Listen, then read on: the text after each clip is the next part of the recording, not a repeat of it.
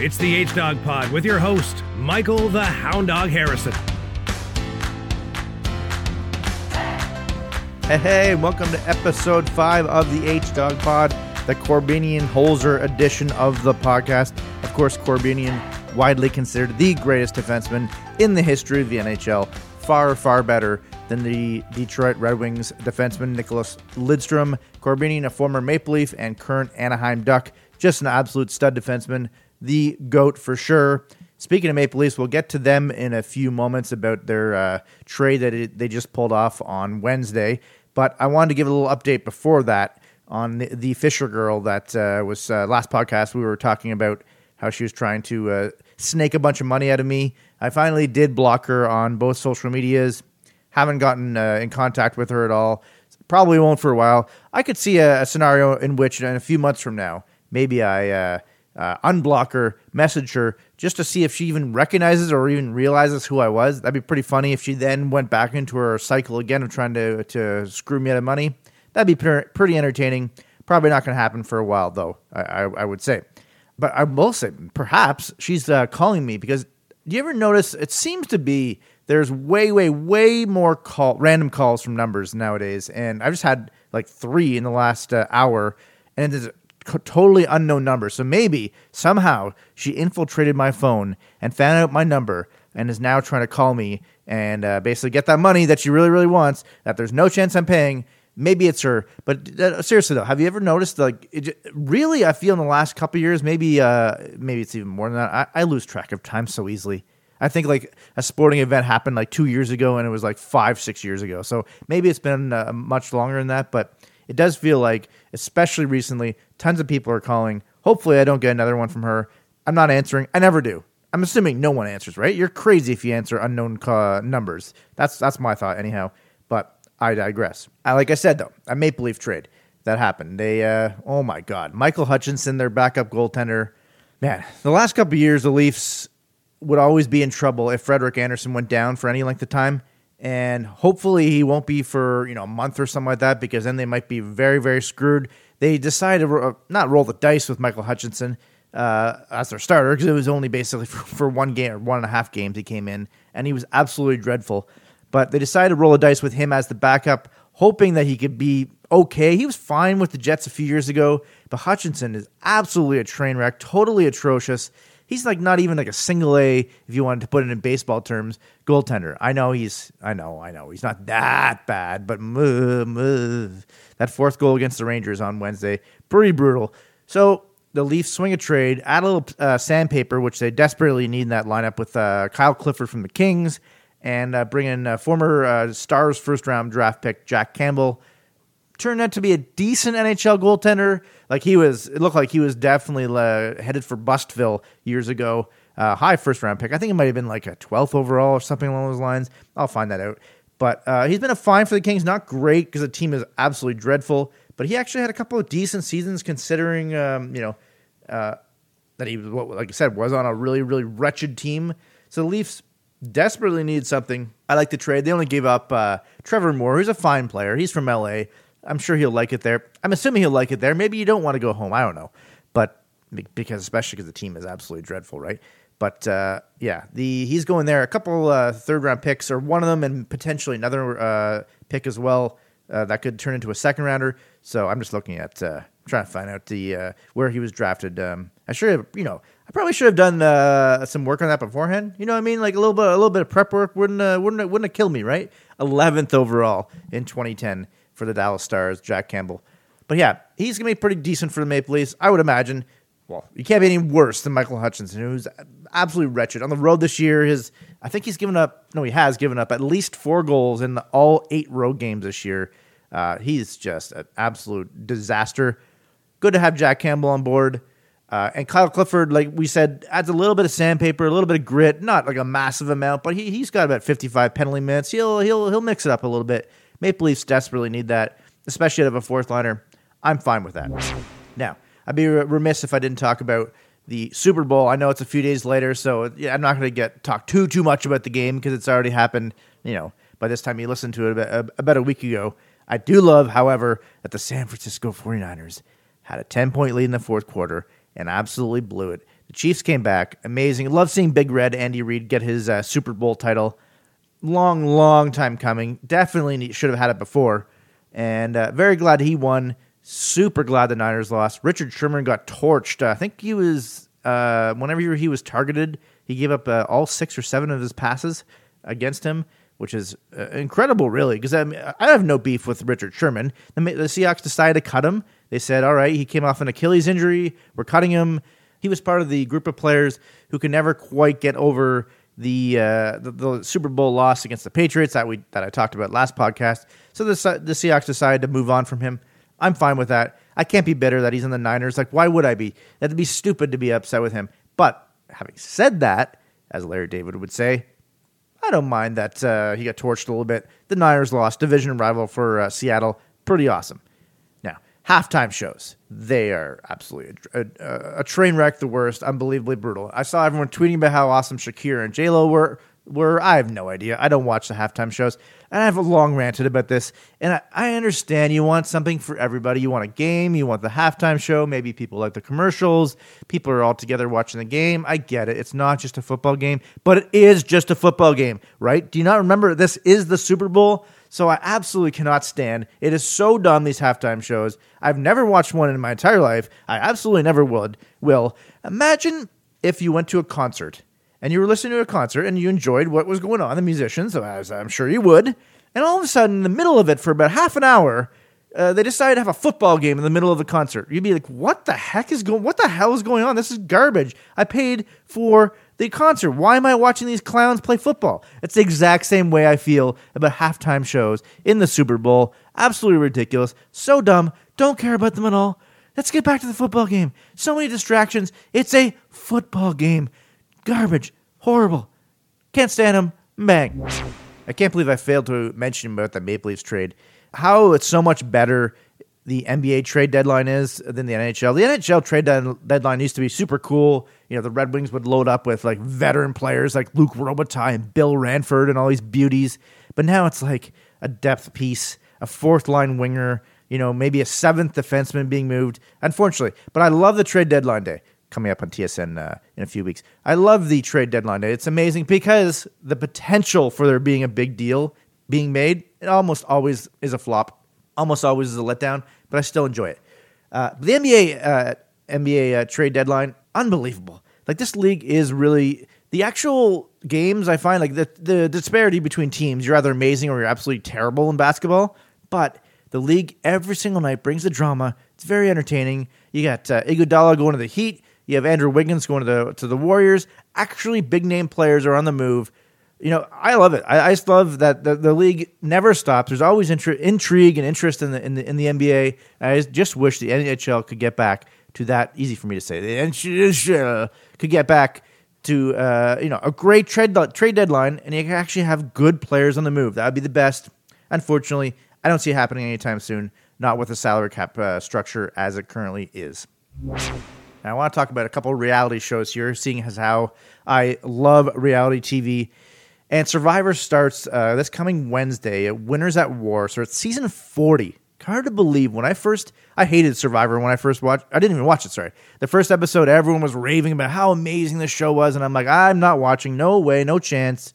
Didn't watch it till about halfway through episode 2. I'm like, nope. I'm sure it's terrible. I don't know why I had that thought. I've always been sort of a rebel like that. I don't know why. But then I watched it. They were eating bugs. I'm like, this is awesome. Then I rewatched episode 1 later on. Taped episode 3. Yeah, yes, kids. There's a such thing as videotape, VHSs, not just DVDs and the such. And watched that episode probably about, literally, I'm not kidding, about 50 times over. Loved it so much. Loved Rudy and Richard. And it's the whole season. I've watched every episode in the 20 years, 40 seasons. Crazy. This is the 40th season already. So they have all winners for 20 of the contestants, Winners at War. However, the one that's not there, that unfortunately, it just sucks that he's not there. I get the optics of it. I understand his troubled past and some of the things he's done on the previous seasons. Richard Hatch. How do you have an all-winner season of 20 different contestants, and you don't have the OG, the original survivor, the best one of all time, Richard? It's such a disappointment. I watched his YouTube channel the other day, which he just started, He was ripping Russell Hantz, which was awesome and hilarious, even though I love Russell too. But Richard, one of his videos basically said, I was there. I was going 2 days before. I'd signed all the paperwork. I'd done all the physicals and the medical, all that stuff. I was going 2 days before they called me and said, you know what? Sorry, buddy. Can't happen. They didn't really explain much to him why, but clearly it has to do with two factors.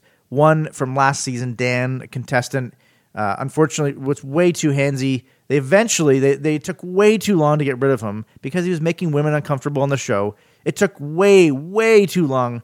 And then they reacted, oh, crap, we're trying to cover our behinds, basically, because CBS hasn't had the greatest track record with reality shows, especially Big Brother, which I love as well, that show. But they have casted some really, really horrible people from that show.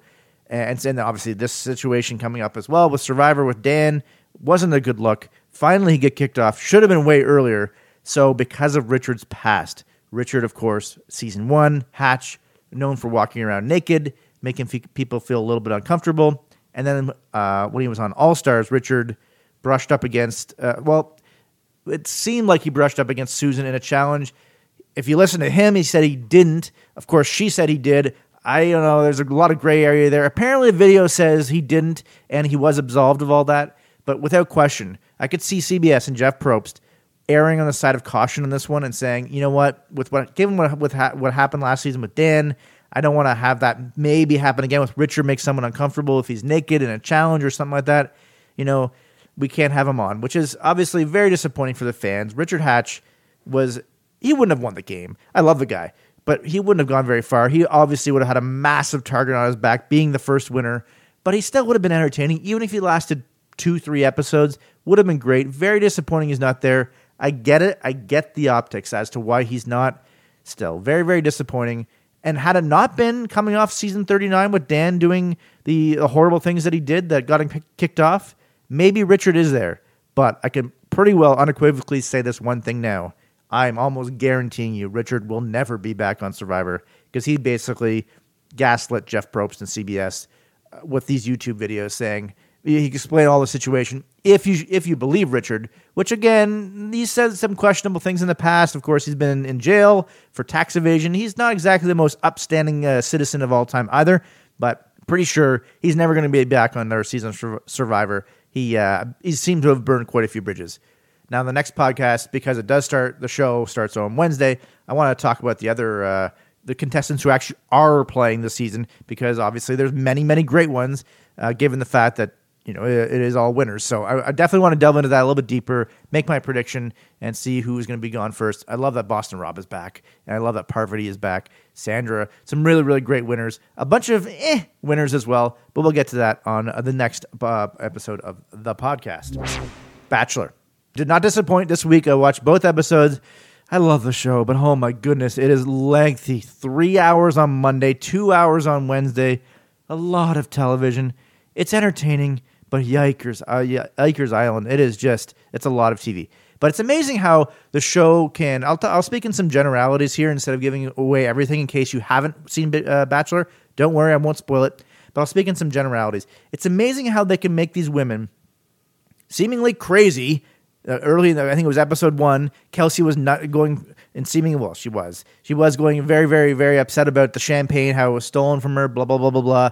All of a sudden, she's crazy. But then it seems, okay, she goes back into the woodwork. They don't really talk to her for a little while. Then they have another woman step up as the crazy one. The point I'm making is, it's incredible how the producers of the show always seem to be able to have their storylines and have these different women popping up as the one that's the villain or the villainess of the episode or the season. And then all of a sudden they're fine. They seem absolutely normal. And then they went, oh, you know what? We need another storyline with someone else. And then they make someone else the big time villain. Now, if you've seen these two episodes on the Monday and the Wednesday, you know who I'm talking about. The one who was going after the Canadian. And she was very, honestly, she went from, I think, one of the greatest ones, one of the more interesting, maybe not one of the greatest contestants, one of the more interesting interviews of the season. I'll say her. I'm not saying if she's left the show or not. Tammy, I guarantee you, whether she lost or whether she will lose, that she will not win the season. So I guarantee you she will be on Bachelor in Paradise, just because she's very, very good to the camera, very interesting.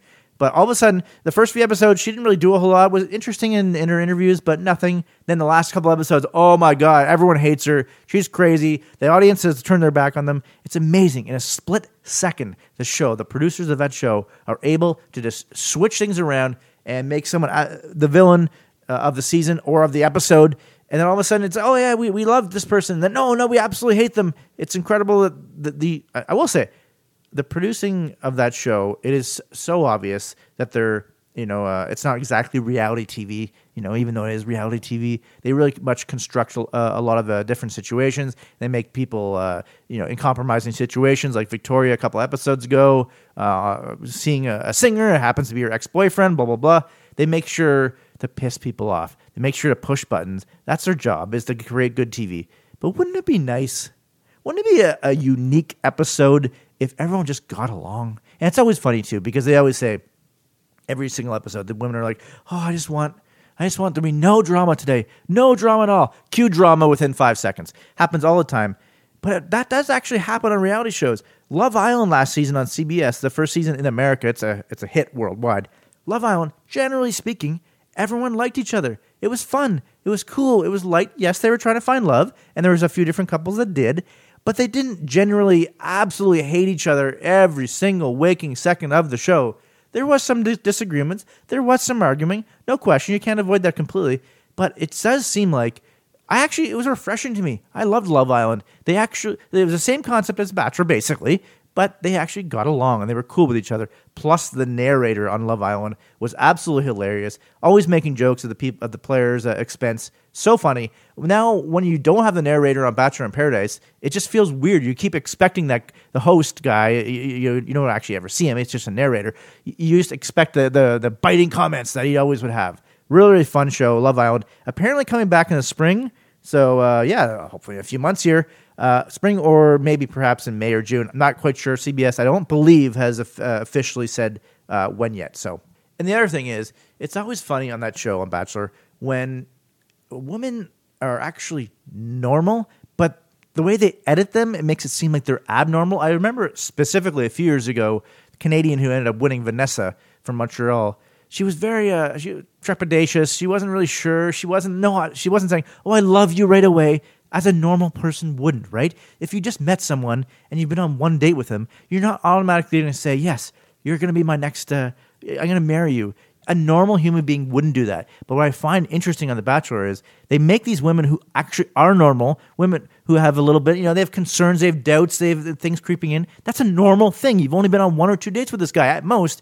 They make him seem like, that's weird, that's strange, that's abnormal, and they edit them as almost like this, like, in a way, not a villain, but they almost edit them as if there's something wrong with them for being normal. That's the funny thing about the show. It's like, no, why are you doing this to this poor girl? She actually is just feeling things as a human being would, but they make it seem like, oh, that's weird. She should be head over heels in love with him and saying he's my husband, and her walls are down, and that she's vulnerable, and that she's in it for the right reasons. How about taking a chill pill, Bachelor? Just tone it down a notch.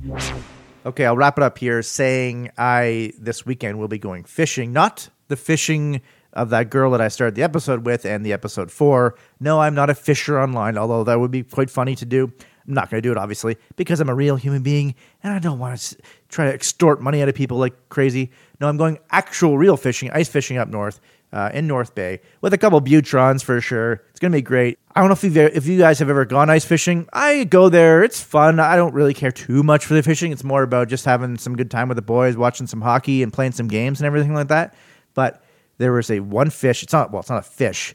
It's called a mud puppy. These things are absolutely terrifying. Google it right now. It's like a slimy salamander, and they're just disgusting, and they freak me out. They're tiny. They're not very big, but they're muddy and slimy, and it's these things, these mud puppies, as the name suggests, they're very muddy, and they're just disgusting. And tons of times when you put your line down to try to catch a fish, you don't end up getting one. The first year I went ice fishing, I caught quite a few fish. The second year was pretty good. Last couple, we've all been barely had any fish at all.